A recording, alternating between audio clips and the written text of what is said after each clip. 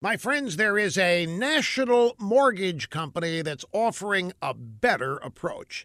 It's American Financing, a company of helpful mortgage consultants who are salary-based. They're not commission-based, and that's important because it allows your goals to always be first with American Financing. It's earned them an A-plus rating with Better Business Bureau and thousands of positive customer reviews. Now, if you're a homeowner, your house is more than just the place you live. It's an incredibly valuable financial asset.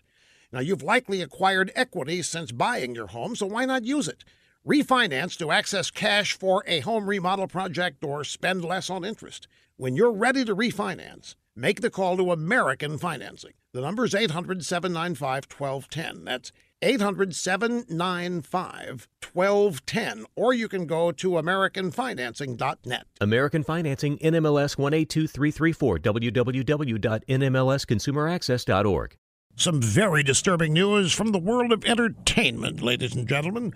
New study, San Diego State University Center for the Study of Women in Television and Film, looked at dramas, comedies, and reality shows across all platforms, broadcast networks, cable channels, and streaming services.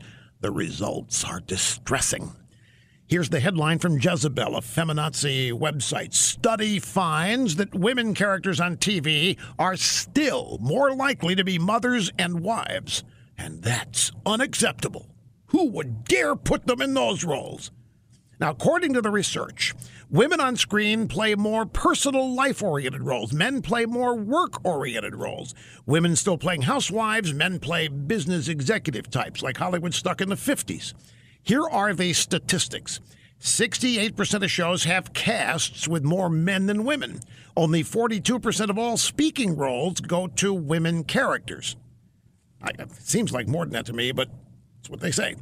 Behind the scenes, it's even worse, folks. 85% of programs have no women directors. 75% have no women editors. 67% have no women producers. And 97% have no women directors of photography. The question, why is Hollywood such a hotbed of sexism? Why is the entertainment universe run totally by liberals, full of chauvinism and misogyny? Could somebody explain that to me?